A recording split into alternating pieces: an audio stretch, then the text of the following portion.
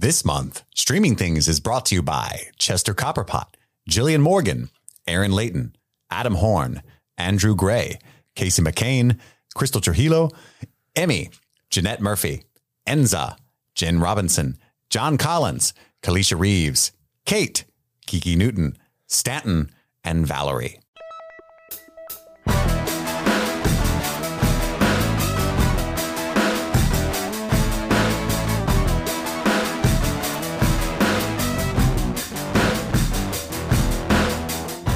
Welcome back. My name is Chris. And I'm Steve. And this is Streaming Things, a special episode. We've got a little bit of crossing streams coming down the pipeline. That's the shtick we do where we talk about things we've been streaming since last we discussed it. Yeah. Something you guys might want to check out maybe, or maybe you hadn't heard of, or just whatever. Mm-hmm.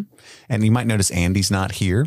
Which means only one thing, Chris. What does it mean? It's a classic Chris and Steve mess around. Classic Chris and Steve mess around.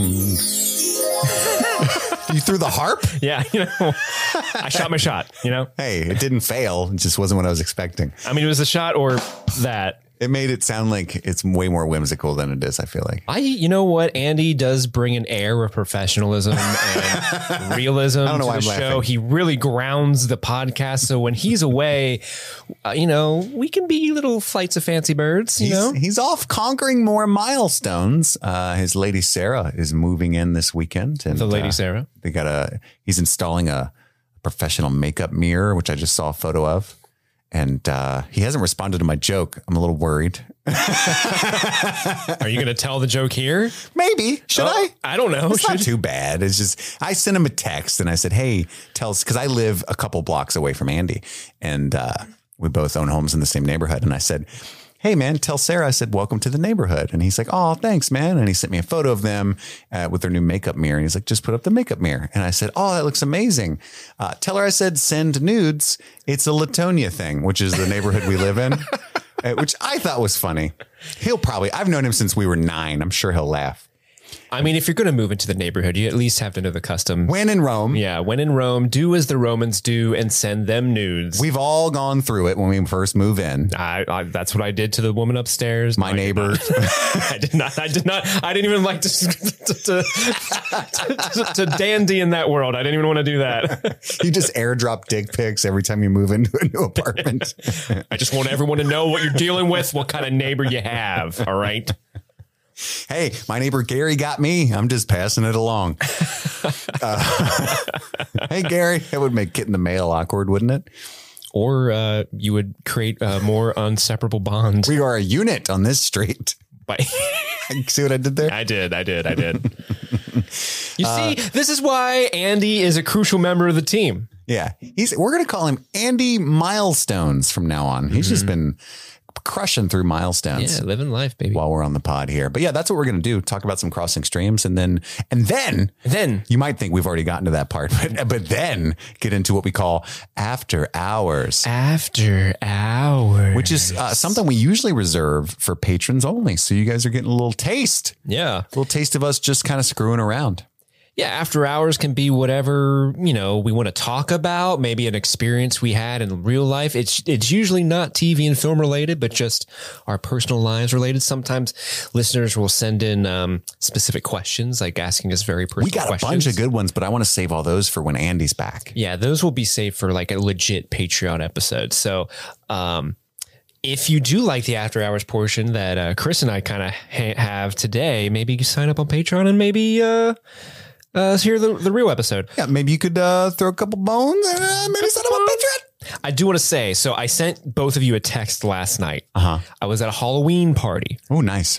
And I sent you the text. A text I sent to both Chris and Andy just said, premium content, I'll explain later. Were you a little creamed at the time? I was not. Oh, really? I just wanted to make sure I sent that so that I would not forget to tell you all about this concept, which I will share now. Okay, I was going to say. Okay, so longtime listeners, you may know that when Chris and I are the ones on the ones and twos and Andy's gone, it's a classic Steve and Chris mess around, all right? Mm-hmm. When it's just Andy and I, those episodes are called Just Creaming It. Correct. Because we usually get drunk on them. Uh-huh.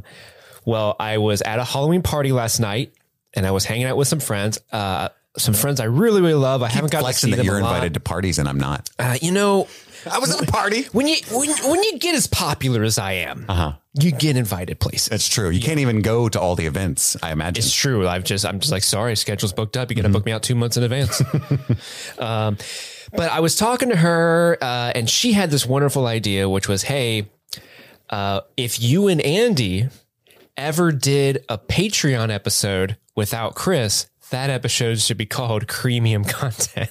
And I thought it was such a good line that I'm like, I can't forget this because one day it's bound to happen. Yeah. And that will be the biggest parade ever. With Fireballs, cinnamon whiskey. I mean, I don't want to make sure, I don't want to tip my head too much that the episode you skip on is going to be real fun. And you're there's a parade when I'm not here. Yeah. There's parties. Here's what I'm getting from all this. Yeah. There's parties I'm not invited to.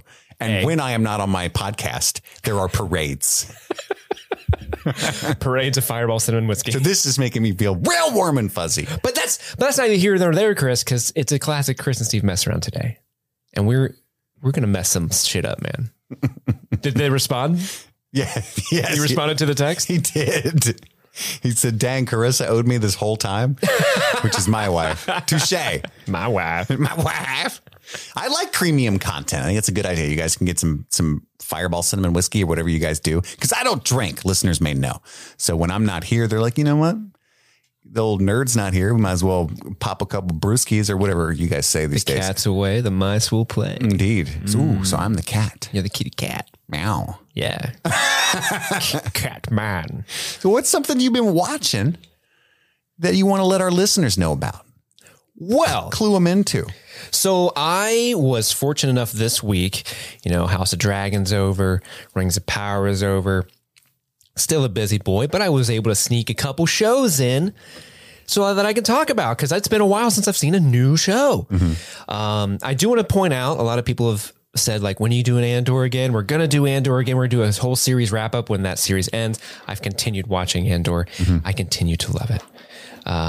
It's amazing. Yeah, I mean, the internet is show. aflame with how wonderful Andor is. Yeah, it's great. So if you have Disney Plus, if you like Star Wars at all, just watch it. It's so good. But the thing I want to talk about is airing, or you can stream it on Hulu. Go on the Hulu app. It is a comedy sitcom from the co-creator of Modern Family. I'm just reading that tagline now. It's called Reboot. Do you know what this is, Chris? I have heard whisperings of this. A lot of my TikTok friends are really into it, but I have not delved into it. I think people who listen to this podcast should at least check it out for a number of reasons. There's one very specific reason that I think people like it. But I'll read you the synopsis that's on IMDb, which reads, Reboot follows an early 2000s family sitcom that Hulu has rebooted and their dysfunctional cast that must deal with their unresolved issues in today's fast-changing world. So think of like a Family Matters that was big in the 90s. And now, a couple years ago, there was that big 90s sitcom revival reboot where there's like they were doing,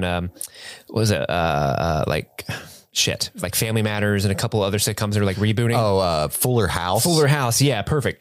It's basically that where like someone is pitching this idea like, hey, I love this sitcom when I was a kid. I want to be the new showrunner and take it into new interesting places. And Hulu's like, well, we need content. So yeah, so it's kind of meta. It kind of makes fun of Hulu and streaming platforms in general. But it has a pretty interesting cast. It stars Keegan-Michael Key, Johnny Knoxville, Rachel Bloom, Judy Greer's in it. And one of the big characters that I think a lot of people are going to really be happy to see is Mr. Paul Reiser is in this. He is the old showrunner of the show. He's in the diner. I think there is an episode where he's in a diner, but There's been a Paul Reiser-sance happening. I know, because he's great. Paul Reiser is phenomenal. He's such a good, and he plays a little different character in this one where he was the showrunner of the sitcom when it aired in the 90s. His daughter, who is an adult now, wants to reboot the show and write it with her own voice because she does not have a good relationship with her father. So a lot of the storylines that he wrote mirrored his real life, but she wasn't there for it because he was always on the show. So she wants to kind of like, oh, there's a secret daughter the whole time that was ignored. And, she's very like, She kind of has a much more modern, some would say woke personality, where she's like, we need to get writers of all faith, creeds, religion, and races on the show. And he's like, why don't we just hire the regular Jews we hire every time, you know? And so there's a lot of butting heads in that. So he can kind of come off as a dick, but then, like, you know, it's a sitcom, so they don't get too edgy, but he will have that little turn where it's like, oh, Paul Reiser does care. Oh, my heart. And then Keegan Michael Key. It's hard to say. You said Kegel. Kegel. Normally, I don't like to make a big thing about like kerfuffle about mess ups with words because that's low hanging fruit. But you said Kegel, which is hilarious. Yeah, Kegel. Oh, Kegel Michael Key. Flexing. Now, Keegan Michael Key is funny as always in it. Johnny Knoxville is surprisingly subdued in it. Because you see Johnny Knoxville on a marquee and you think, oh, his nuts are getting obliterated, like right out of that gate. He's going to the hospital. He does kind of play the character who like had a drug issue since the show stopped airing in the 90s, and he's trying to clean himself up so he can like kind of get money and get back into the world and kind of prove himself. So he's definitely the like rougher character, but he's not like, hey, I'm crazy all the time and I'm making bad choices. He's like, no, I really want to be better. And that's why I'm most interested in his character so far in the show. How many episodes have you watched? Have you said that? So the entire first season is out. It is only 10 episodes long. It's very short. And they're probably 22-minute episodes. Right. Yeah. And that is the one sort of, the biggest issue I have with the show is that, you know how a lot of sitcoms usually have like 20 episodes in a season and half of those are filler. Well, imagine they only had 10 episodes but still half of them are filler. So you're just kind of like, well, I don't really see the story really going farther. And then when the story starts to get going, it's over. It's like, oh, all right.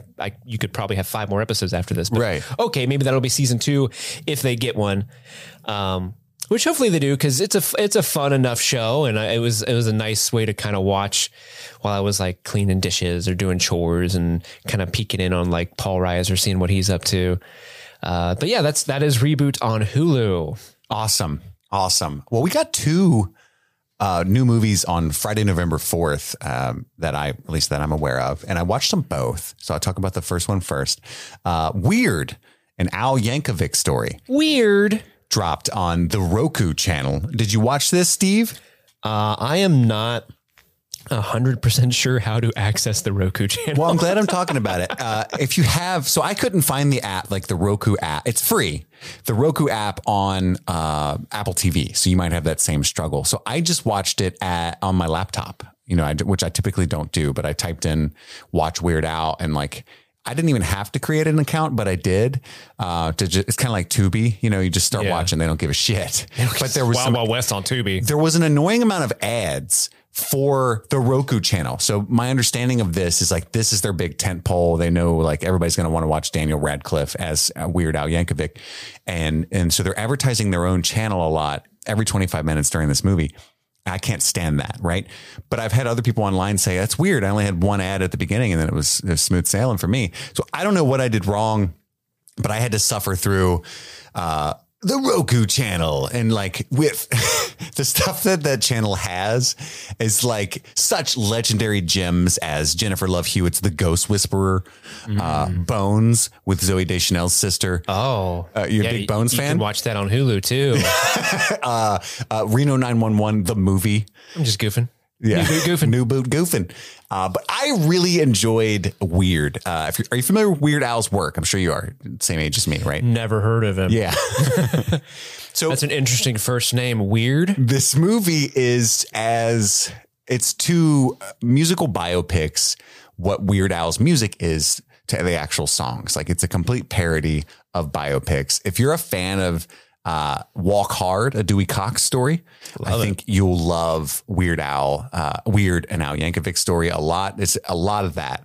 And there's a lot of cameos from beloved stars in it. Daniel Radcliffe is just amazing as Weird Al, handpicked by Weird Al himself.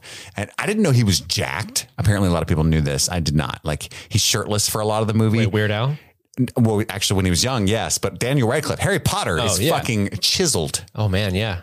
he's shirtless for a lot of the movie. And I was like, oh my God, I'm feeling some type of way right now. Ooh. Wingardium Leviosa, you know what I'm saying?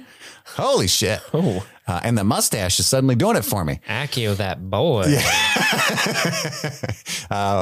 So anyway, but there's a lot of cameos in it, but I'm hesitant to say too many of them because I had a guy on TikTok comment, hey, it was a really funny comment. He was like, hey, just for future reference, maybe don't mention all the cameos that are in the movie so that I can experience them just the same way you did, which sounds nice. But like the way I read it in that moment, maybe I was in a bad mood, was really dickish because he ended it with thanks in advance. And like, it just made it, it just made it seem snarky. Thanks in advance is never a polite thing. Thank you in advance, Steve, for that. Yeah, you're welcome.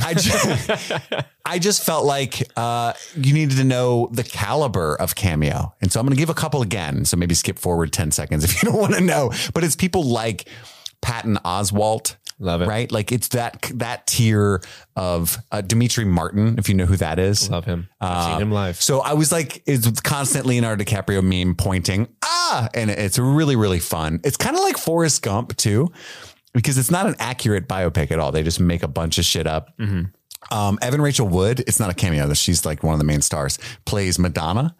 Yeah. And it's hilarious. And so that's complete revisionist history silliness in the sense that Forrest Gump was. That's why I brought that up. But I had a blast. Almost everybody I've talked to has really enjoyed this movie, and it's free for everybody to watch. So even if you don't have a Roku or a smart TV that allows you to download the Roku app, I was able to just go on my browser and type in Watch Weird Al, and it worked fine. So nice. Highly recommend that you do that. It was a blast. What else you been watching? Did you ever see, there's Paul F. Tompkins, right? Yeah. He has a really good bit where when he was on Best Week Ever, I think. Remember that show? Yeah. Best Week Ever? Yeah. They would film those in like an office building, and then in the office next door, sharing in the same building but a different office next door, they were filming like I Love the 90s or something. Apparently that was a thing. They filmed all those things in just an office room. And sometimes you would hear the other production through the walls, and you'd have to go over and be like, hey guys, we're recording. Can you keep I Love the 80s down? We're doing 90s over here. Yeah. And Paul F. Tompkins has this really funny story where Weird Al was on the other end and they were being loud. And so one of the PAs like, you'll never believe who's over there. It's Weird Al Yankovic. And Paul's like, oh, next time they're loud, let me go over there. I know Weird Al from way back. I'll make a whole thing of it. It'll be really funny. It'll be a good way to bring the teams together. Like, okay, well, it starts getting loud. Paul F. Tompkins go over there and he's like, Weird, you gotta keep it down. And Weird Al's like, I'm so sorry. I know you guys are working. And like, Paul F. Tompkins is like, okay, he doesn't realize I'm joking. So I'll just be even more extra. Just like, you gotta keep it down, Weird. He's just being crazy. And he does it like zany, right? He does it 3 or 4 times before he realizes, oh shit, I actually have never met Weird Al. I'm just like a normal person who's just familiar with his work. He just thought he knew him really well because he was such a fan. Yeah. And he was like, and I ran away embarrassed. And so to this day, he hates me. Yeah. Yeah. There's this running joke that I love. Like the movie's pretty brilliant. I only gave it 3.5 stars in Letterboxd, but in retrospect, like I had a great time. I laughed a lot, but there's this running joke, like, you know, his dad's trying to keep him down. It's like all the biopic tropes. The wrong kid, Dad. Yeah, exactly. Same kind of jokes. And he's like, Dad, one day I'm going to be the best accordion player. Well, technically not the best, but arguably the most famous in a highly specific niche of music. And I just thought that was fucking hilarious, right? Because it's, you know, that Weird Al co-wrote it. So he's just like, I'm not the best accordion player, but I am arguably the most famous in an extremely specific niche. Yeah. Anyway, it's a blast. I think you're going to love it, Steve. Yeah. It looks like it's exactly my type of comedy. But what else have you been watching? Well, on a whim, I started watching. Ooh, a whim? A whim. It was one of those things where you boot up a streaming service and the splash page throws all the new things at you. Mm-hmm. And this Splashing one, all over you. This one caught my eye. I started watching it. I kind of regret it. But have you seen the Blockbuster show on Netflix? No, I wanted to. I thought it would be good. It's got Randall Park. Randall Park. It's got Melissa Fumero. If you love Brooklyn Nine-Nine. She played Amy on Brooklyn Nine-Nine. Andy should have been here for that one. He'd be like, oh, yeah. Like, oh, hell yeah, Melissa. Love her. Fumero. I remembered her name. You got it. Yeah. So I'm only... From the movie Arrow? With John Travolta? Christian Slater? Broken Arrow. Oh, Broken Arrow. Yeah, Damn it. You're close, though. I mean, that's a good pull. Broken Arrow. Holy shit. I haven't thought about that movie in years. But no, Blockbuster is about a ragtag group of people who work in the last Blockbuster in the country. And they filmed it at the real last Blockbuster. In did they? Bend, Oregon. Yeah. Oh, that makes sense because it's very authentic. Set direction was great. Yeah. Yeah. Or set design. It looked great. So, I mean, stars Randall Park. He's delightful. Like, if you like Randall Park, you'll like his Randall performance. Park in it. He's Randall Park in it. Melissa Fumero is doing her Amy thing from Brooklyn Nine-Nine. The rest of the cast are, I feel like a lot of them are kind of struggling to make themselves more than just the archetype of the quote unquote work family that you see in a lot of sitcoms. Like if you've watched Superstore on, I think that's a Hulu show. Superstore is like the same thing. I think it originally aired on ABC. It's a very similar trope where it's a bunch of coworkers working at a convenience store-esque business. But the thing that Blockbuster has on top of like Superstore is that it's a known IP, right? And you know, one of the better jokes is in the very first episode where, you know, they get the call that the last Blockbuster corporate is shutting down. They have no help. So effectively Randall Park is now in charge of all of Blockbuster. Right. And they're trying to figure out, well, how are we going to boost subscriptions to the store so that we can stay alive and we don't have to fire everybody? Oh, we're going to do a block party for a Blockbuster. And they're like, and the one guy's like, all right, hands in on 3, Blockbuster, or like, we're going to stick it to the mega corporations and we're going to save small business on 3. Let's go Blockbuster. And Melissa Fumero's like, just before we do that, I just kind of want to say, isn't it weird that we are actually fighting for what used to be one of the biggest mega corporations in the 80s, but now has been taken out by other mega corporations and we still use an IP, and the store is actually in fact named after a large IP that dominates the culture of film, and that's how we even got our name. I just think it's kind of weird that we're doing that. They just like stare at her like, way to ruin it. Blockbuster. Okay, we did it. And it's ironic too that it's on Netflix, the company that killed Blockbuster. Yes. Is where the show is. So 100%. But you're not overall really digging it? There's a lot of potential there. I don't think it's realized its potential. Like other than like Randall Park, there's another guy. The actor's name is JB Smoove. He plays like Randall Park's best friend who owns the Party Source and strip mall that the Blockbuster is a part of. And so he goes in for advice, but he's like, yo man, what you got to do is this. And he's like, just giving horrible advice constantly. He's really funny. It's just the other cast members, I don't think, and this might change with time as they kind of develop, you know, they have more screen time, they can develop their characters a little more. They haven't really kind of been able to shine yet. Yeah. So I'm hoping that once they do that, it'll, you know, come to fruition while they're there. Cause as of now, it's just kind of like Randall Park is just being Randall Park for 22 minutes. And after a while, you're kind of like, okay, let's spice things up. Let's get someone to interact with Randall a bit other than. Is there a lot of nostalgia involved in the show though? Like, is it fun? Cause that's what I wanted. Like remember renting movies and maybe some old jokes. In the 2 episodes I've seen, there's a little bit of that. Like there's this ongoing joke that Randall Park is like a savant when it comes to knowing what it is you need to rent. Like this guy comes up and he's like, hey, I just got out of a really bad relationship. I'm looking for a really good breakup movie. And a couple of the characters are like, oh, you should, you know, they're doing all sorts of like, you know, standard breakup movies. And then Randall Park's like, no, don't listen to them. What you really need to do is watch Under the Tuscan Sun. Get out of that single person's lane and get into the Diane lane. You know what I'm saying? Like, so there's a couple really good jokes like that. Yeah. But it hasn't been super nostalgia driven as of yet, other than the fact that the Blockbuster logo is literally plastered all over the background. I still plan on checking it out. It seems like a really low risk, like quick watch. Yeah, they're like 22-minute episodes. It's if you don't like it, it's not going to take away. No harm, no foul. foul. Going to ruin a lot of your it's time. just an hour of my life. I'm going to be alive at least another hour. One will hope.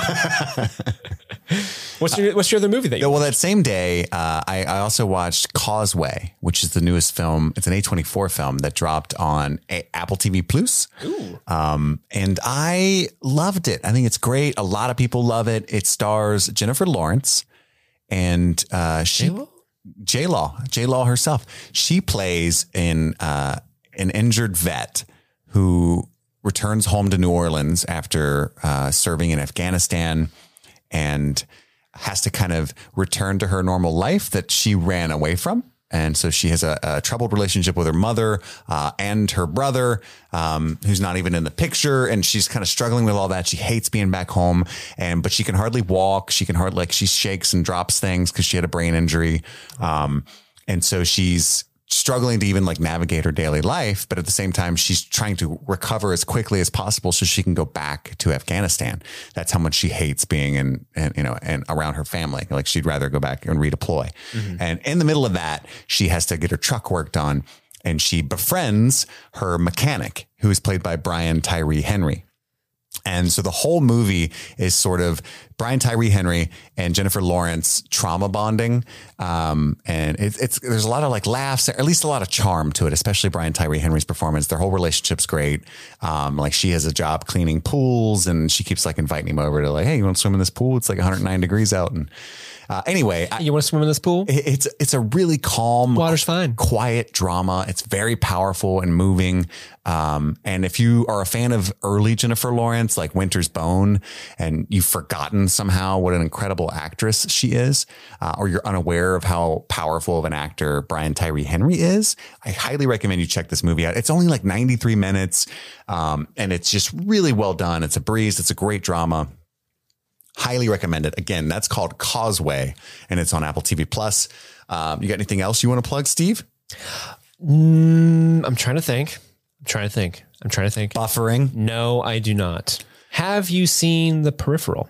No, I was going to ask you that. Okay, I have not either. We've had a bunch of people I hadn't even heard of the show. I didn't expect it to be any good, to be honest with you, but I've heard it's great. Yeah, until a couple of days ago, I hadn't heard of it at all. And then a bunch of people on Discord and Patreon are like, are you guys watching The Peripheral? The Peripheral? And I'm like, it's caught me off guard. So I wanted to see if you had watched it. I want to check it out either tonight or tomorrow. I will at least watch the first episode. Mm-hmm. Big fan of Chloe Grace Moretz ever since Let Me In, which, Let the Right One In is a better movie, but I really like Let Me In. And I was, her character in Hit Girl and Kick Ass. I've liked her, and I think she has made some pretty bad stuff a lot since then. Right. And I know that she's a really good performer. So I think Amazon Studios kind of lets me down a lot, I feel like. So I just kind of put it off my list because my list is so long already. Mm-hmm. But I'm hearing a lot of really good things, like a good sci-fi show. So I love me a good sci-fi show. I do plan on checking.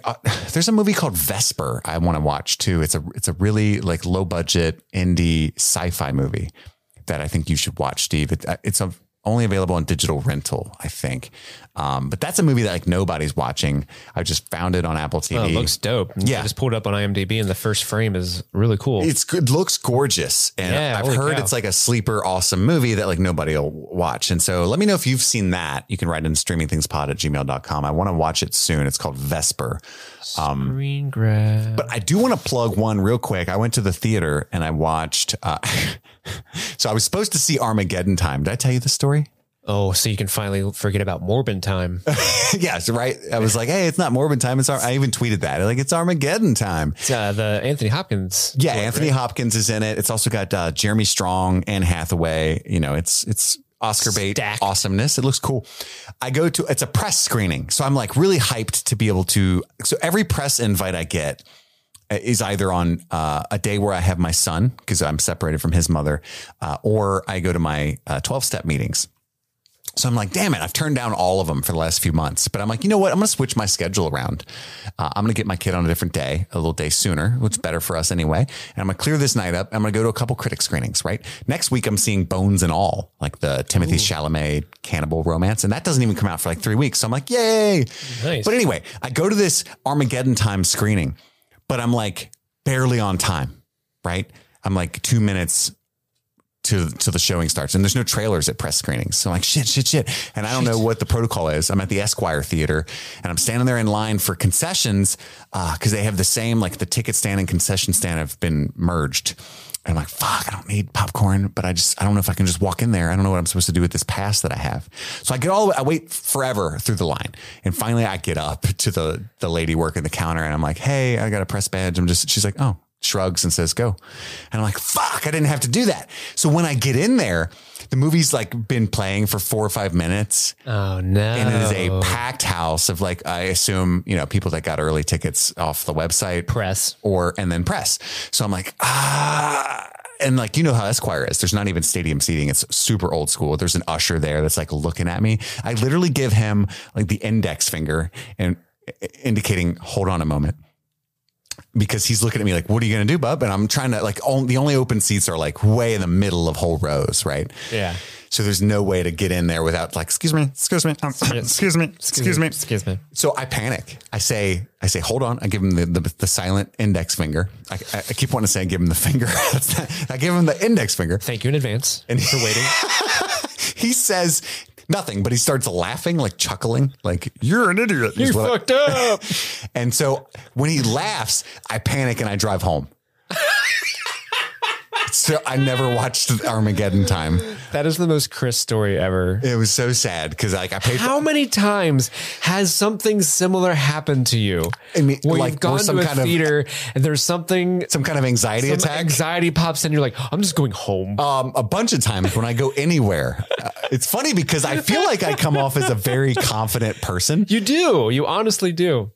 I have severe anxiety issues, however. So that happened. Nothing wrong with that. The following night, I went with the plebs and just saw a normal movie that was available to anyone. And that's where I'm comfortable. And I saw The Banshees of Inisherin. I want to see it so bad. I have been excited for this movie for so long. I'm a huge Martin McDonagh fan. It's the same director who did 3 Billboards Outside Ebbing, Missouri, In Bruges, Seven Psychopaths. I love all those movies. So and this movie is amazing. It's got Brendan Gleeson, Colin Farrell back as a duo. It's got Barry Keoghan, who you saw most recently in the end credits scene of The Batman as presumably Joker. That dude. The guy that like kind of freaks us out, but his performance was incredible. Like if you know Martin McDonagh's style, it's hilarious, but also one of the saddest things I've ever seen at the same time. It ruined my whole fucking night because I saw it at 7:00. I got home at like 9:30 and I was depressed until like 1 and then went to bed, but in like a good way. You know, it was a cathartic depression, existential. It's going to be probably nominated for Best Picture. There's going to be some performances nominated. I don't know if it'll win, but it deserves to be up there. I had a great time, with Banshees of Inisherin, and I highly recommend it. I don't know if it's available in your area. That's why I can't recommend it to everybody globally, because I have friends in the UK that saw it weeks ago, and then I think it just became available where we're at last weekend. Yeah. So who knows if you can see it, but just check your local theater. I really recommend that you see it. I hope that you support it. And that's Banshees of Inisherin. Dude, I really want to get back into the movie theater. You know, the last time I've been to the movie theater was to see Marcel the Show with Shoes On, like in the beginning of August. Oh, wow. And I've been giving AMC that money. That's me too. My daughter was born late July. Mm-hmm. I saw Bodies in August, right around the time Marcel was out, I think, and something else. And yeah, I've just been paying for AMC Stubs A-List for no reason ever since. And I really want to, because I love going to the movie theater. It's like one of my favorite things to do, but like we've been so busy with the show and House of the Dragon Rings of Power was kind of the reason. It was like, if I'm going to, leave my home, leave her with the baby, other than my day job, 2 to 3 nights a week. Right. And then add like, hey, I'm going to the movies. That seemed pretty selfish. So right. I didn't even ask. I'm sure she would support me in doing that, but I didn't even ask. So, but now I'm like, we're chilling down a little bit. I'm like, I got to go watch these movies. Yeah. We're going to release our foot off the gas pedal for a month or so to kind of recoup from all the energy we spent for those 2 shows. We're going to go see Wakanda Forever this week, right? Are you in that screening with us? I think so. This Thursday, right? Yeah. Yeah, absolutely. Hell yeah. And on Wednesday, I'm seeing Bones and All. Is that this week? Yeah. You looked at me as if I was going to that. Bones and All. And I've got my press pass. And then Thursday, it'll be Wakanda Forever. And then I'm going to immediately buy tickets for The Menu, which comes out on the 17th. Oh, that looks good. It looks so fucking good. And so am I allowed to follow you, like when you got your little press pass? I can. I just didn't go into the theater. Am I allowed to like, I'll make a little badge myself that just says +1 and I'll walk behind you and just hold it up and I'll hold the +1 up and then point at you and then make direct eye contact with the usher as we walk in. It's like +1. I'm the +1. So I don't know if that is okay, but they ask me if I'm bringing anyone when they invite me to these things. And I always say no. So I can tell them yes. Yes, queen. And the way that employee acted when I showed her my press badge, she barely looked at it and she said, "Shoo, go away." Sure. I'm sure your +1 piece of paper would actually work. I used to work in a movie theater. I know what you got to do. Yeah. You just got to walk in with confidence and have a piece of paper and everyone is like, sure, dude, go on in. Don't care. That's everything in life. Yeah, man. That's why I just have panic attacks everywhere I go. Cause I know that's the secret, baby. Confidence. You know what I have in my pocket right here? Cymbalta? +1. Oh, that's right. I can do that joke because the cameras aren't on. Yeah, so no one can call me out for They it. assumed it was a real +1 symbol. So that's what we've been watching.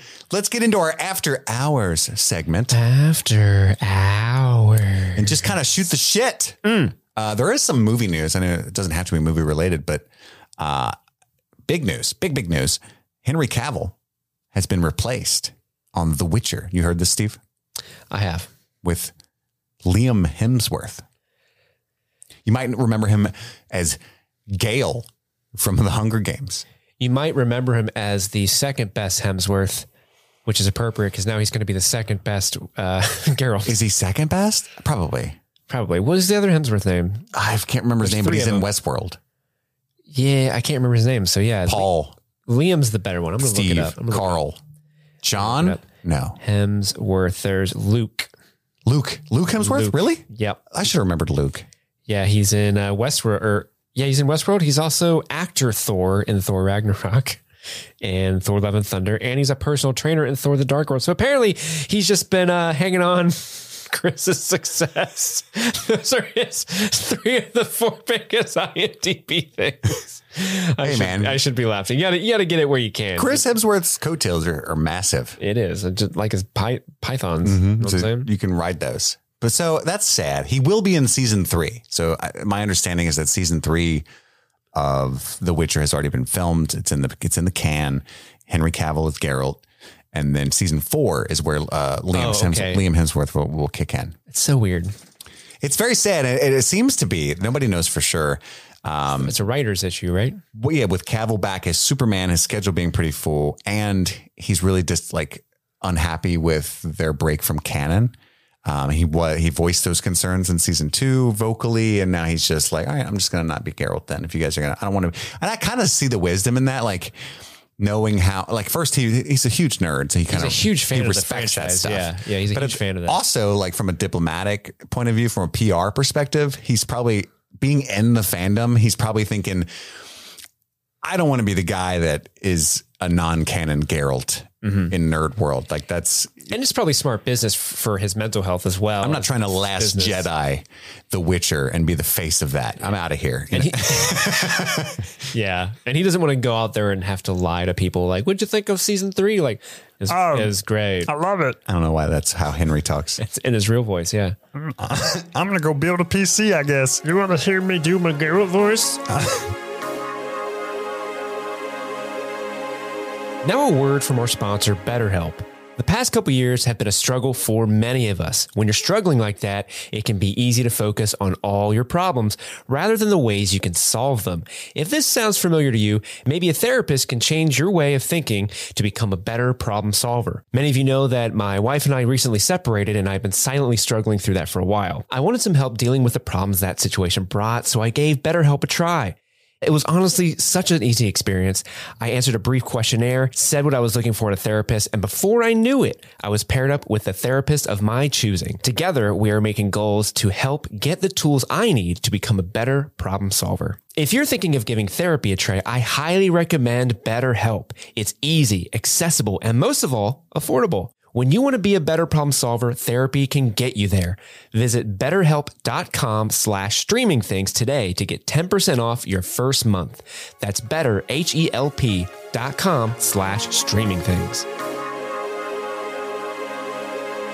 And now a word from our sponsor. And this week, it's Wondery. Go deeper into the canals of Numenor, the mines of Khazad-dûm, and more with the official The Lord of the Rings, The Rings of Power podcast. Host Felicia Day. Otherwise known as Nerd Royalty. The queen herself. She's from Critical Role. She was in The Guild. Yeah. She was in The Magicians, Supernatural. Dr. Horrible Sing-Along. Dr. Horrible Sing-Along with deep cut for only the coolest of cools.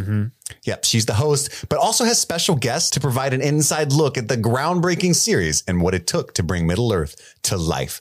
Each episode is a recipe for strong gravy. That's what Disa would say. She absolutely would. And features exclusive interviews with the series showrunners, J.D. Payne and Patrick McKay, including the very first full breakdown of the incredible season finale.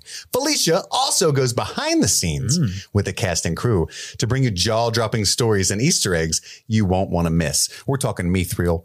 We're talking Elven lore, Valinor, maybe Numenorian. We don't know how deep they go. Hopefully not too deep. But you can listen to it greedily. Yeah, all right. Please don't delve too deep. So rattle your dags, quick sticks, go subscribe to that RSS feed. Do it now. Absolutely. Watch The Rings of Power on Prime Video and listen to all 8 episodes of the official The Lord of the Rings, The Rings of Power podcast for free on Amazon Music. Download the Amazon Music app now. When's Elling? Yeah, that's what I do. I love Warhammer.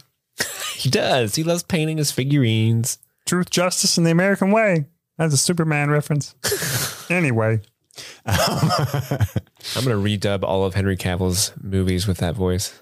Do it. ADR. I'm going to give you a script and make you record it all. There's a cool Witcher thing coming out way before season 3. It's called Blood Origin. Have you heard of this? It's a prequel that takes place 1,200 years before the events with Geralt. And it stars Michelle Yeoh. Oh, I like Michelle Yeoh. I love Michelle Yeoh. That's going to be fantabulous. So I'm really excited for that. I think that's coming out. Yeah, that comes out on Christmas. Christmas present to me. Merry Christmas. Maybe we'll cover that on the pod a little bit. Maybe. I mean, we still have to do that episode 3 of The Witcher. God, let's just let that die. I know. I love that we get new patrons signing up. Like, hey, something's wrong with my phone. I can't find the 3rd episode of The Witcher from you guys. And it's just something that Steve and I were doing without Andy and then stopped.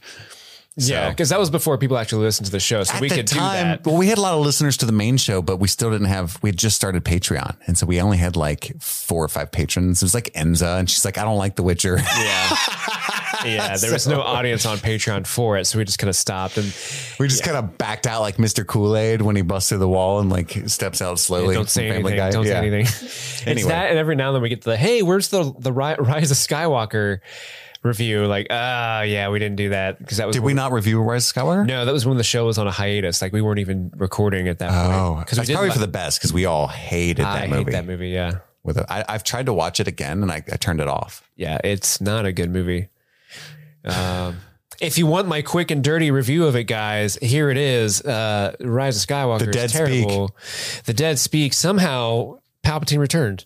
No, it's just, if they had stuck to the fucking vision, to the goddamn plan and followed through with the new ideas that Last Jedi brought up, it would have been fine. It would have been great. But what they did was they freaked out because a bunch of neckbeards on Reddit got upset and were like, dude, this Last Jedi has a lady. And let's make fun of the woman who plays Rose. And what they did is they freaked out. They're like, oh, no, we got to go back to the nostalgia shit. Palpatine returned. And so by trying to... They just alienated everybody. Yeah, trying to appease these neckbeards, they alienated everybody. And so everyone hates that movie. It's just not good. It makes no sense. And it doesn't make it hurts the following 2 movies before it.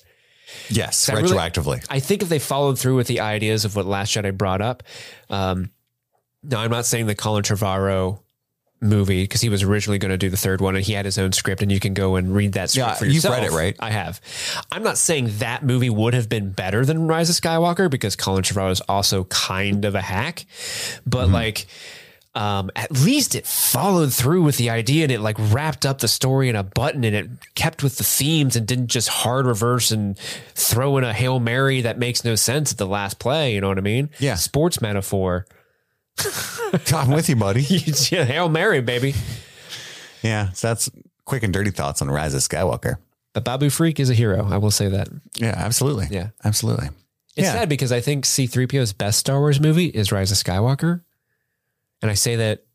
Is that the one with the red arm and stuff? Yeah. No, well, he has the red arm in Force Awakens, and that was his best movie because of the red arm joke. But C-3PO in Rise of Skywalker is legitimately funny. He has a very touching moment, and it's like the most emotional thing that character's ever had through all movies. And it's a shame that is Buried in that movie. Yeah. Yeah. Anyway, I'm a Raylo guy. You're Raylo? You ship Raylo? I do. You know what? Same. Oh yeah. Yeah. Okay. That's what we could have had, if I was in charge. I mean, I get it. I know. I understand wanting Finn to get together with Rey because we like Finn. I want Finn to be happy, but you cannot deny that sexual energy between the two of them. It was palpable. I could feel it on me. They went, instead of palpable, they went with Palpatine. They just misread my notes. And they were like, I am Snoke. Damn it, man. But yeah, other than that, what's going on? Have you gotten to the, oh no, that's a spoiler. I'm not going to talk about it. I was going to bring up Andor again. But what's going on with me? Are you asking what's going on with me? I don't know. Yeah, it's after hours. Well, you're wearing pants. I don't know how this is going to go. So I'm in the last class of improv currently. Like the highest level too, right? The highest What are you going to do level. after this on Saturdays? So, Saturdays. So this is a cool thing. So the class runs until I think the second week of December, and then we'll have our final show. And then I graduated the class. Yeah, now you're a fucking improv expert. You got a bachelor's in improvisation. I get a little pin that says IR improv. And Well, they're going to make it at that moment. they're just going to hammer it out. Yeah. And they're like, it looks like shit, but They're hey, gonna improvise it. it says yes and. But once you graduate the class, then you can audition for house teams and be on actual like troops that perform for actual crowds. That Are you pay going to be money like a see you carny? and travel the world? Maybe. Well, You're going to be the geek? I'm essentially going to be, I'm going to be at the same level as like a Tina Fey, one of those Chicago improv people. That makes sense to me. Yeah, I'm going to be at their level. No, not really. But the cool thing is, so I think tryouts for the actual house teams aren't until March of next year. Oh, you got to try out. You have to audition. And if they like you, then you become part of the team. Do they pay you? I don't honestly know. I think you get a cut of it. I would imagine you get paid. I would, yeah. If you have to try out for something. Yeah. I mean, I gave them enough money, then give me some back if I perform. Yeah. If I'm generating revenue for them. But in the interim, because my class will end in December, auditions aren't until March. In the interim, you can do, they have like practice team practice.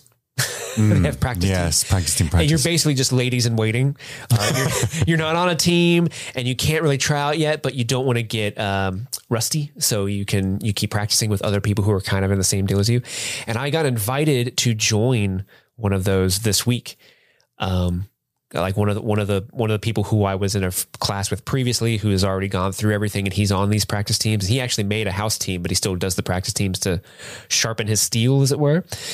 He's like, "Hey man, we meet on the stage. You should come practice with us. It'll be real fun." I'm like, "Oh yes, sir. Okay." So I did that today. I did my first practice with them today with like real people, and that was real fun. Real professional improv guys. Yeah, Do you feel like you yeah. pulled your weight? Like you were hanging with the best of them? Honestly, I think I did. I did a really funny Batman thing where it was the Joker pretending to be dead to get Batman's attention, and I was Batman. I'm like, "It's a little sad, buddy. You used to hold the city hostage, but now you've come to this. What are you doing?"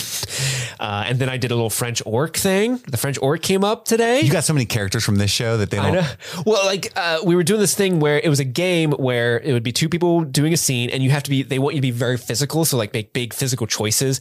And then at any point, someone else in the wings can go freeze, and you got to freeze wherever you're doing. And then that person would walk in, tag that person out, and assume your position. And then a new scene would start just from that position. So I yelled freeze at this guy who was kind of like on a chair, but like huddling. So I tapped him out, got on the chair and huddled.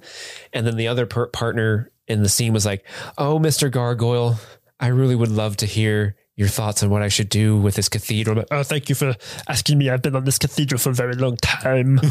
That's perfect. I feel like I have a lot to say. Because they have a lot of gargoyles in Europe, right? Right. Yeah, that just fit perfectly. And the gargoyle was a big hit. Yeah. I bet. So I had a lot of fun. It was a very big confidence booster for me. Good. So, yeah. Good. What about you, man? I'm not an improv guy. What? I'm just doing the same shit, man. You'd be good at it. I probably would have a panic attack at some point and leave during the big show. I pulled your finger up at someone. Chris couldn't find parking and he just left. And he's supposed to perform tonight. Otherwise, he's great when he's here. That's kind of been my life recently. I don't know. Same old shit, man. I don't know. I've just been TikToking like crazy, watching tons of movies. I've decided who my favorite director is. That's a big thing for me. Okay. Well, before you reveal who that is, can you give me a little bit of a inside baseball view into like how you came to this decision? Oh, it was a purely feeling. So you're just feeling it. There was no logic to it. Whenever someone would ask me, over real situation. Yeah. So like people ask you a lot. If you're a content creator that's in a movie space, that's one of the most common questions. It seems like a good icebreaker. I understand, right? So if I go TikTok live or something like that, hey, who's your favorite director? They try to get to know you, what your taste is.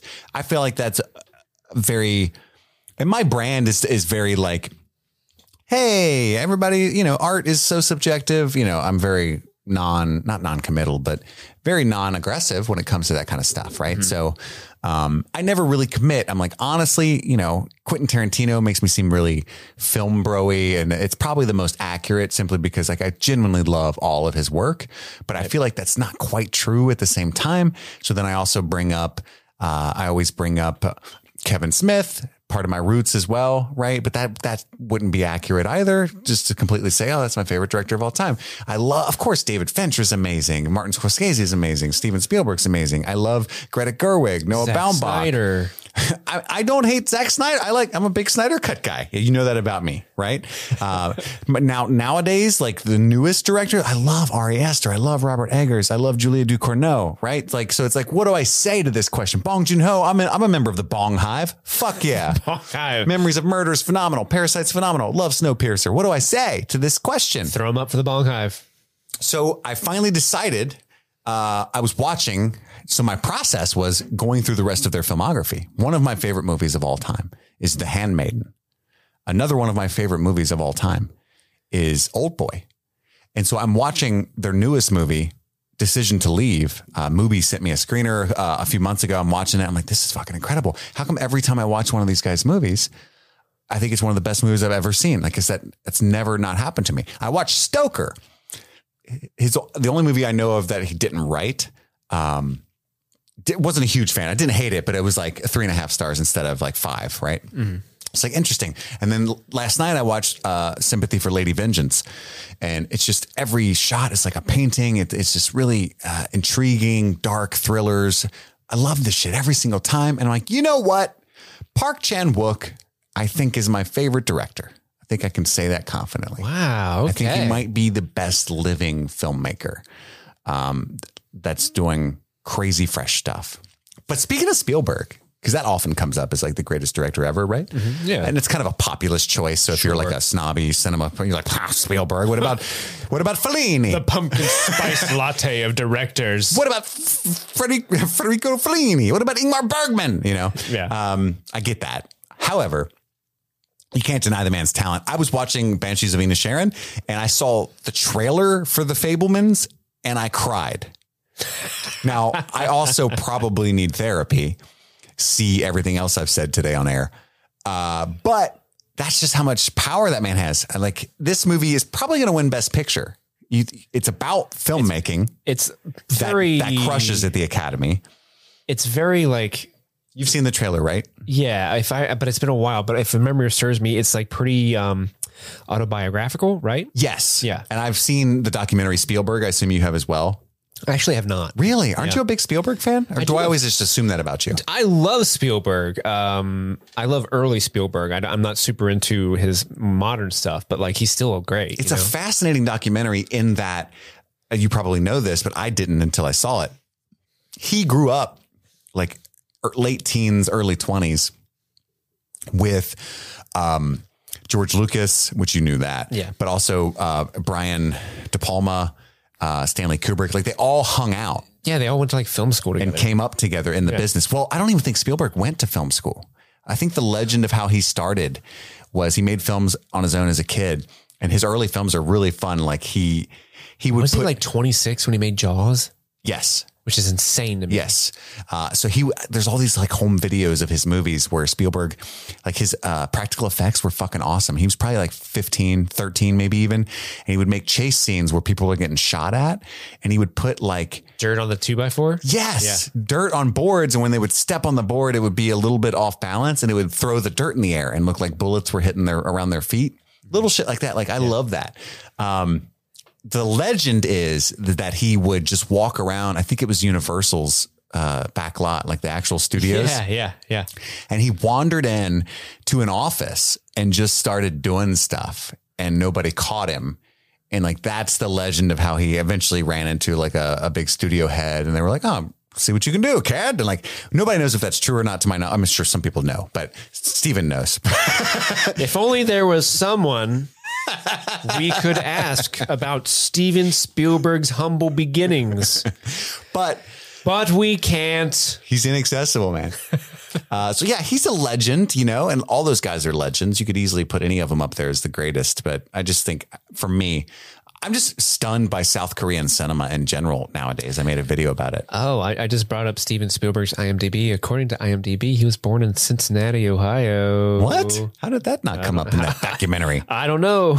But yeah, Steve, it's on HBO Max. You should really watch that documentary because it goes into Star Wars a ton, you know, obviously Indiana Jones a ton. Those guys, what was fascinating for me is they all worked together. So they would film, like Lucas came home. I think I've talked about this before.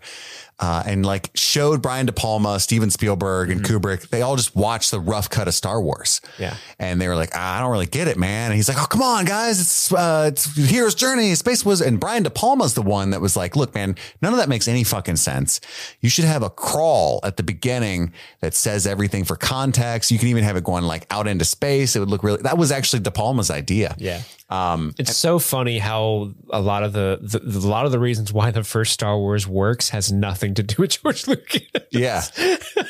Because like apparently like the movie only works because of his wife at the time was the editor, and she came in and was like, This is garbage. This is garbage, and like re-edited the whole fucking movie. And He's that's not why, a great director. That's why He's it was just like that was good like the world builder. only award that Star Wars won other than special effects was editing, and it was her award. They're like, you saved this thing. This is amazing. Give you an award. And then once it was successful, he was like, okay, well, I'll just let better directors actually make this until my time with the prequel. Yeah. And Spielberg was known for going massively over budget and taking like 60, 80 days longer than schedule. Yeah.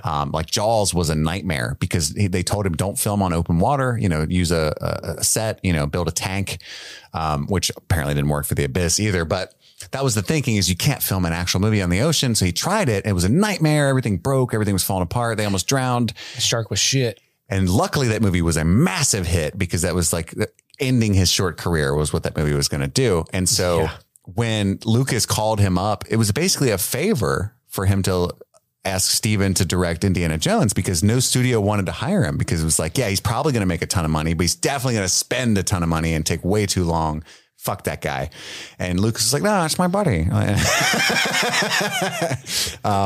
just think that stuff's fascinating. Like, you know, that they're all kind of working together. And that's why I'm not allowed to make movies because I don't have any friends.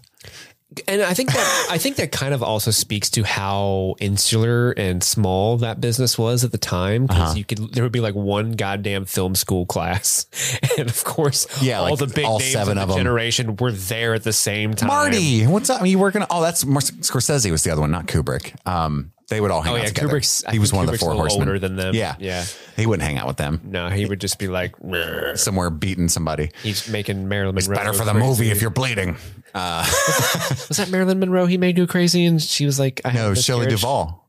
Well, maybe, but I know that. I think Marilyn Monroe says like she had a miscarriage because of him. I hadn't heard that, but he's a brutal. Like he'll do a take hundreds of times until they lose their minds. Yeah, absolute perfectionist. That's part of his method. Yeah, is he wants to tear and again, I don't agree with the style, but there was definitely a style of director that was like, I want to strip everything away from this actor so I can get the real raw acting. It's similar like how the military will strip you down to your core Yeah. and then build you back up as like a military person. I think when like auteur cinema first came about in the 70s, that was kind of like they were a little too full of themselves and very abusive and toxic. And a lot of people like blast me for not watching too many movies before 1970. And that's a big blind spot of mine that I'm trying to work on. But at the same time, I've never said this out loud, but I'm thinking, well, that was when the Hays Code was active. So they're all heavily censored. They're all heavily studio run,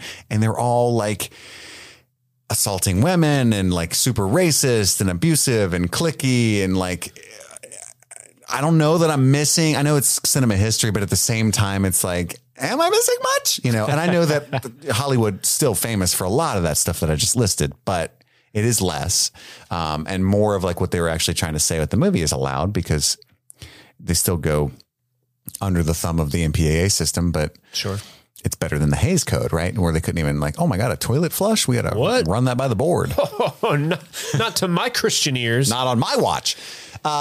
We've devolved. That's the point of After Hours, just to digress. So that's fine. Yeah, so literally, we can talk about anything during We're After just shooting the Hours, shit. baby. Shooting the shit. Baby. No,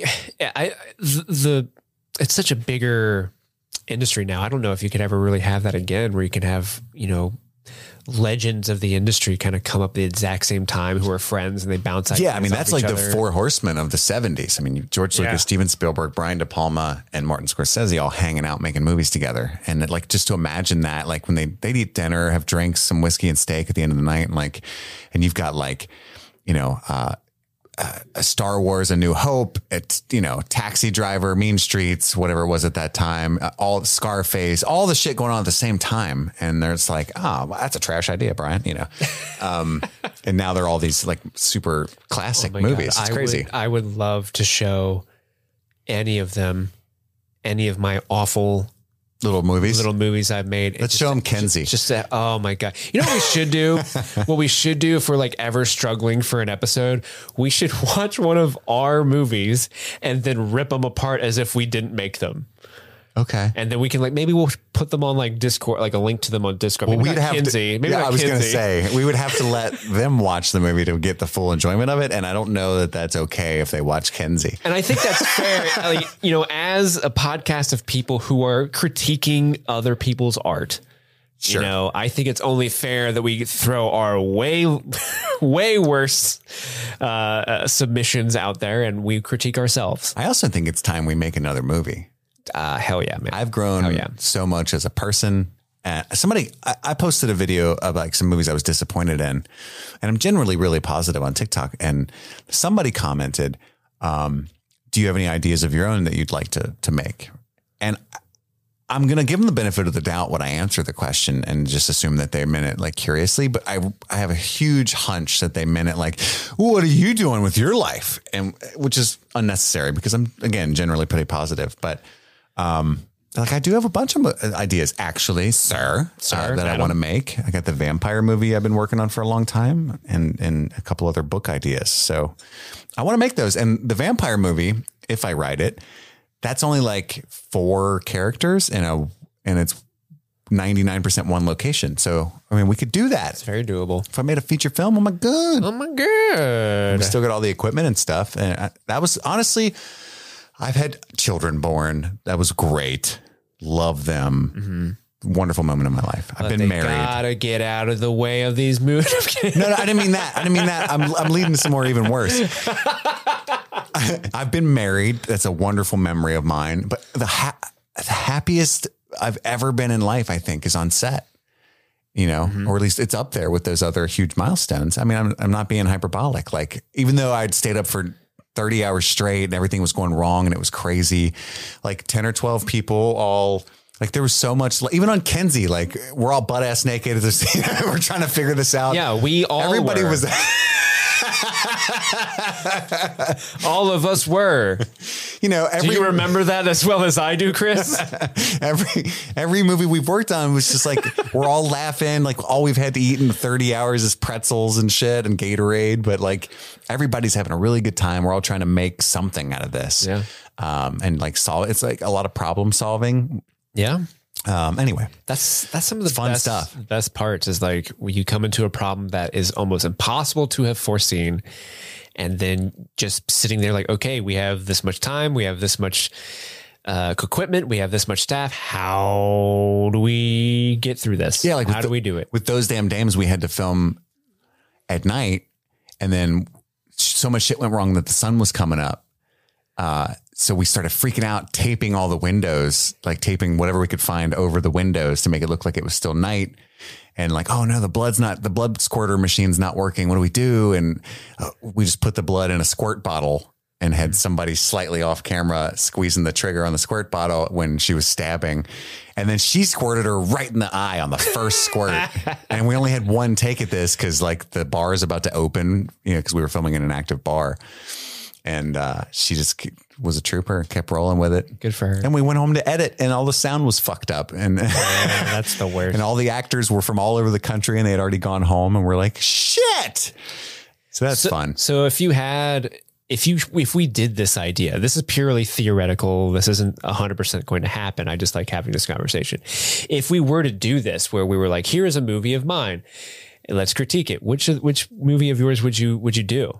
What would you put out there for other people to view and then critique along with you? The only one that's watchable is Those Damn Dames, and that's not even that watchable because Kenzie's got it. I just don't agree with the idea of it anymore, right? Like it's just nudity. You know, it just feels weird. Like here's my ass. Wants to see Chris's penis. So there's that one's off the table, and then. I think the other one that we did was like a comedy skit that's like 9 minutes long. It's not funny. And it's, you know, so I'm not even like, I wouldn't even submit that one. And so that only leaves Those Damn Dames. Andy's made one called Fitness Freak that I would be glad to break apart that I acted in. Yeah.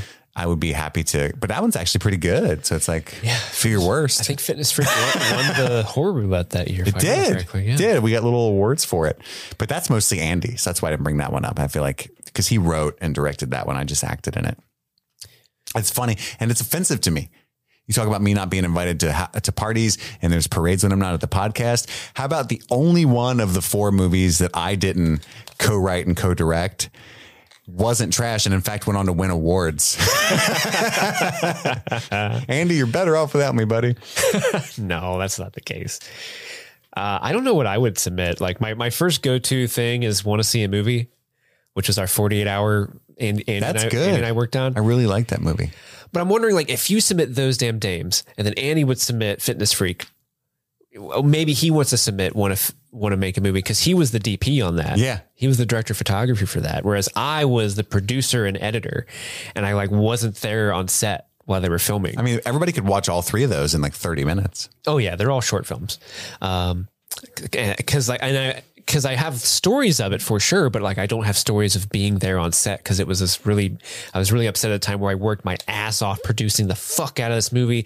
I got a really cool location. It's like this rundown movie theater that's not a thing anymore.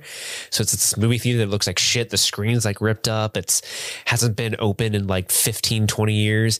It was a really cool thing. And I got all the crew together and I could not be there for set. And I was so mad just because of work stuff. Oh man. But I did all this work to get it started. And then I came in after they got done because they filmed it all in a day. Cause it was a 48-hour film competition.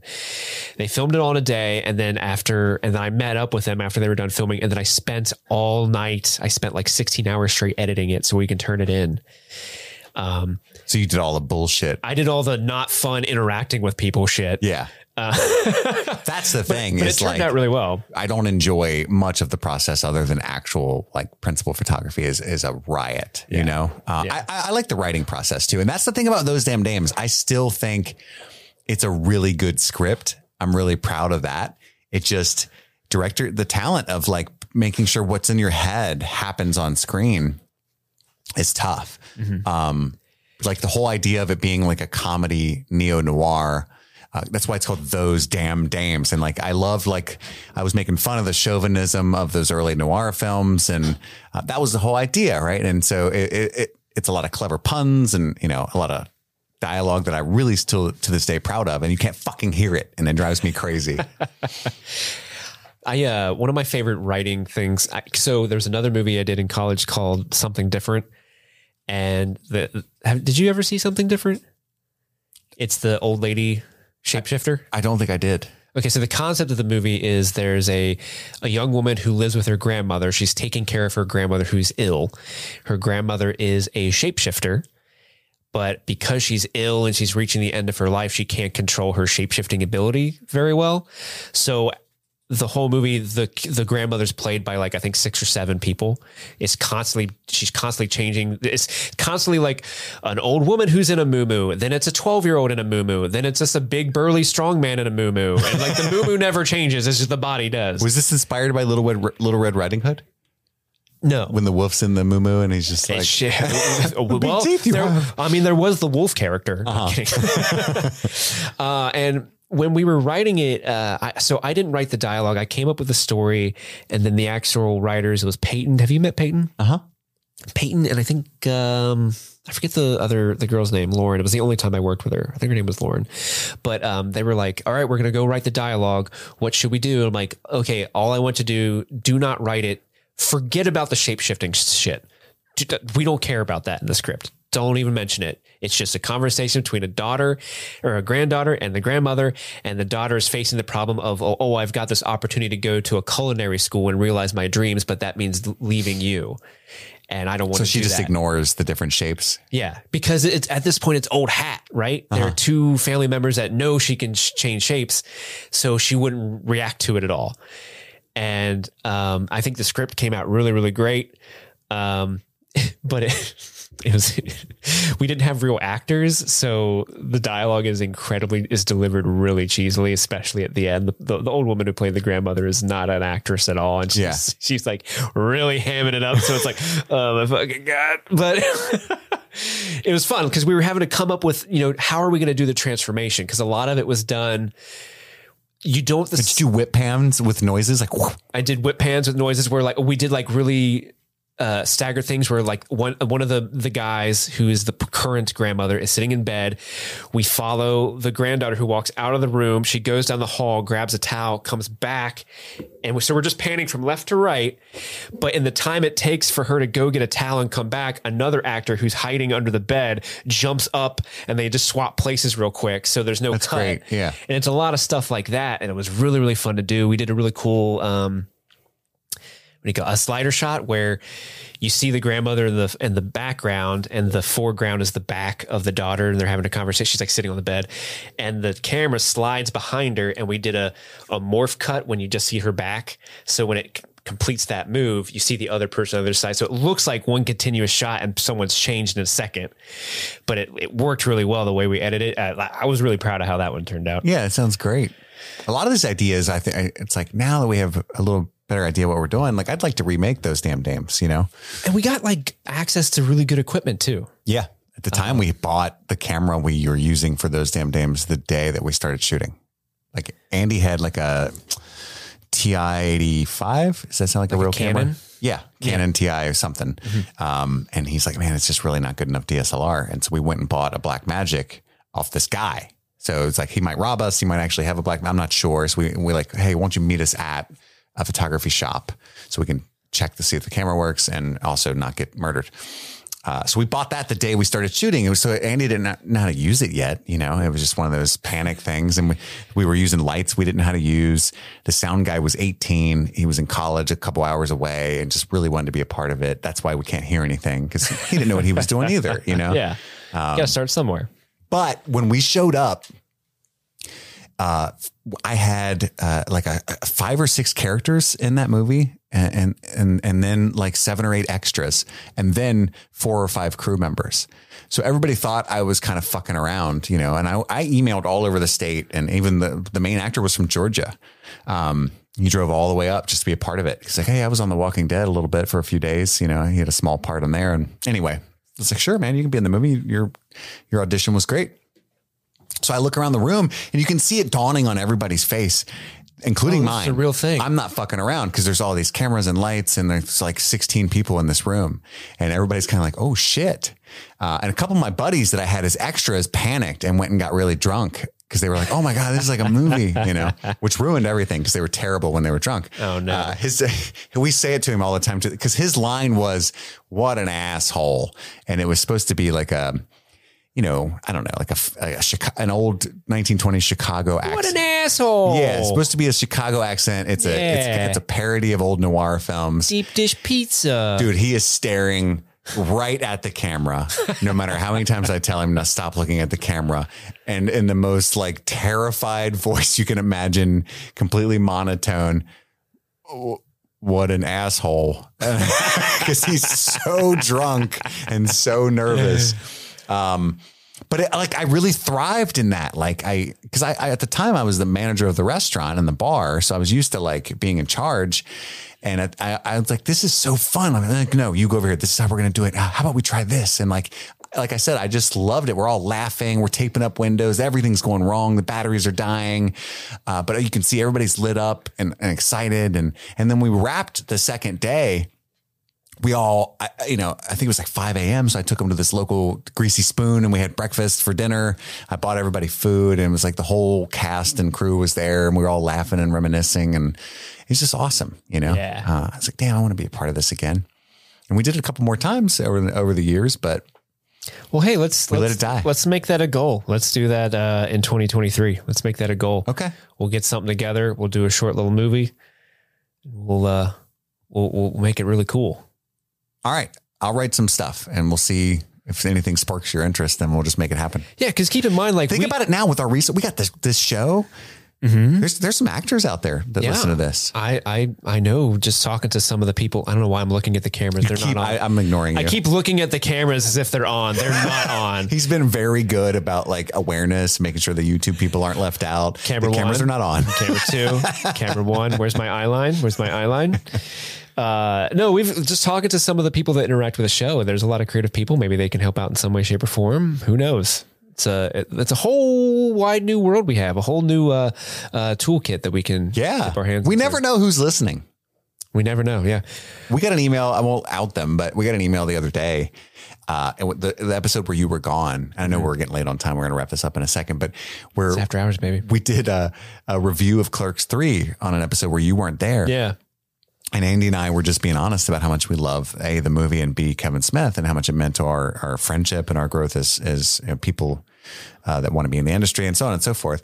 It's like the whole reason we have a podcast is because of Kevin Smith. This podcast? Yeah. Well, he literally told us to our face, you should do your podcast. Go make it. Fuck it. That was Kevin Smith's advice. And that's why streaming things exist. But anyway, we got an email from somebody who works as a personal assistant to Kevin Smith that was like, hey, a huge fan of you guys, but also per my job, I was really tickled about you guys loving Clerks 3 and implied that, she told Kevin what we said or even showed him the podcast, or at the very least, he's in the general vicinity of what we said. And it's awesome. But it also makes me think like, fuck, I hope the J.J. Abrams personal assistant's not listening to us talk about Rise of Skywalker.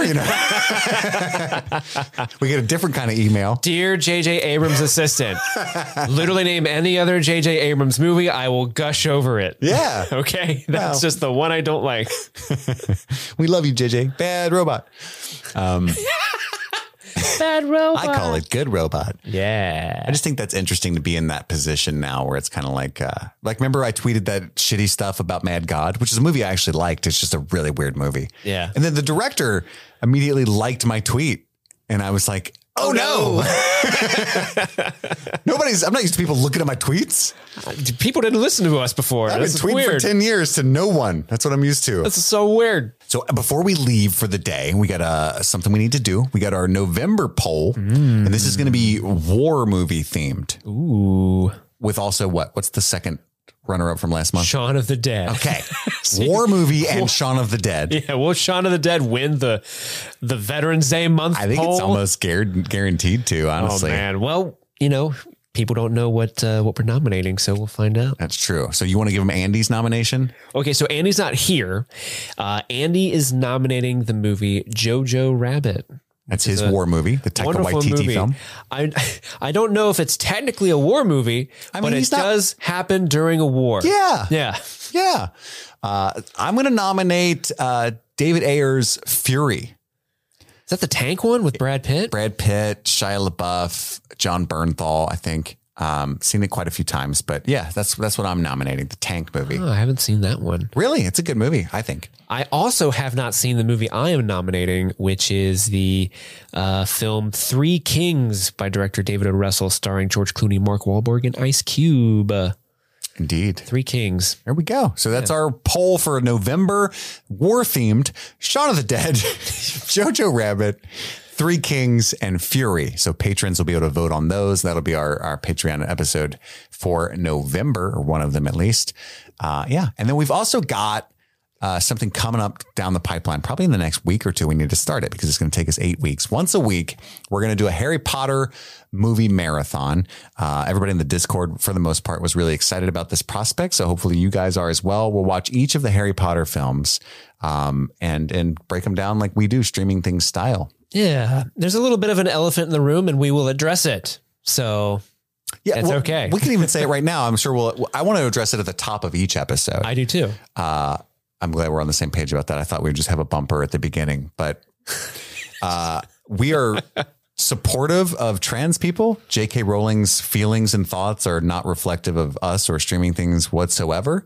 But we are big fans of the Harry Potter franchise. We hope that we will have a wonderful, inclusive, happy discussion exploring the wizarding world of Harry Potter. And that is our goal. Yeah, I think the story of Harry Potter is very much in stark contrast to a lot of the things that She Who Shall Not Be Named has said recently. Mm-hmm. And it is an interesting case of supporting the art, not the artist. And this is a point I will make several times, I'm sure, in the next coming weeks, is that once you make something, if you're an artist, once you make it and you put it out in the world, it ceases to be yours anymore. And it can take on a life of its own. It can mean a lot of things to a lot of different people. And fortunately, I think the franchise is very inclusive and talks about the power of love and loving those around you and having people who love you. There's also some things we could talk about in the world itself that are interesting that she chose to do now that you know how she feels, right? Like where the poop goes. There's that. There's no toilets in Hogwarts. Where does the poop go, Chris? The Dobby storyline, like, you know, some interesting choices as far as what house elves represent, those kind of things. But like I said, that's what we plan to do. So just know where we stand on that front, very vocally in support of the trans community here at Streaming Things. But we do plan on doing a marathon for Harry Potter. You can write into streamingthingspod@gmail.com at any time to talk about your thoughts, feelings, or make special requests, anything that you want to do. We're always open to reading those. We read every single email. We don't always respond. The more emails we get, the less we respond. But we do try to. And we read them all, just so you know. Mm-hmm. You can also go to patreon.com/streamingthings and subscribe to our show at a variety of tiers and get extra bonus content episodes, maybe even a chance to be a guest on the show. There's tiers where you can require us to watch movies and cover those. We're going through that list soon. I think The Burbs is still up next. I bought it on Blu-ray so we could do that. Mm-hmm. And we're going to be doing a lot of those this month. Yes. We're going to catch up on a lot of that. Yes. That's our plan. Now that we've lost The Rings of Power and House of the Dragon, we can concentrate on some more of that stuff. But also, you know, we don't want you to incur any financial hardship. You don't have to donate to the show financially at all. We don't want you to. If it's going to hurt you, you can support us for free. Follow us on Twitter at StreamThingPod. You can rate and review the show, or at least give us a star rating wherever you're listening to it, Spotify or Apple Podcasts or whatever. That helps us a lot. Bumps us in the feeds. You know, there's lots of free ways to support us, and we appreciate each and every single one of you. Thank you so much for listening to us and engaging with us. Is that it, Steve? I think so, man. That's all the time we have right now. My name is Chris. And my name is Steve. And this was Streaming Things. Happy streaming.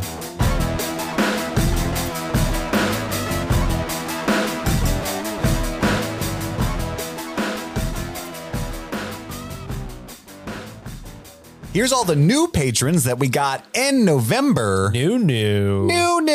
In the Try Before You Deny, man, category, we have Emmy. Thank you, Emmy. New to Marty B's VIP section, we have Carl DiMartino and Sean Kerrigan. Oh, we know where the party happens in the VIP section. Mm-hmm. In the Chocolate Pudding producers, we have Laura Hardwick, Adam Jett, Jane McMillan, Katie, Alexandra Cordova, Good luck. Silja Hiljet Skachim. I'm Nailed it. very sorry. That's obviously Icelandic, maybe? Maybe. Norwegian, maybe? Maybe. Anyway, sorry for butchering that, but I tried really hard. I think it's ruder to not try. That's my opinion. Try before you deny. Yes, right. Try before you deny. What if Silja Hiljet Skachim is a little girl, man? Cheyenne Bragg, Aaron Carr, Christy Ellens, Aaron, Toby Sands, Keenan Chu, Victor Weaver, Tina Gomez, SJ Dog 21, Kaylin Swift, Sharon Linden, Josh Seidel, Zoe Schubert, Andrew Diaz, Jada Haley, Nick and Aaron B. Thank you, Nick and Aaron B. and everyone else you said. I don't know why I specifically said their name. And in the Friends Don't Lie producers, we have Megan Stolarski, April Palmore Sullivan. Thank you so much, and Friends Don't Lie. And we've got some people who upgraded. Newest to the Try Before You Deny producers is Jeanette Murphy. Hey. And recently joining Marty B's VIP section is Jacob Schlier and Trisha Bueller. This section is open to all. Bueller. Bueller. Trisha Bueller. I'm sure she's never heard that joke. Never at all. No, never. There's no way in hell. No one's ever been that clever. Now she's going to hear it 4 times this month at least. So thank you to everybody. Woo! Woo!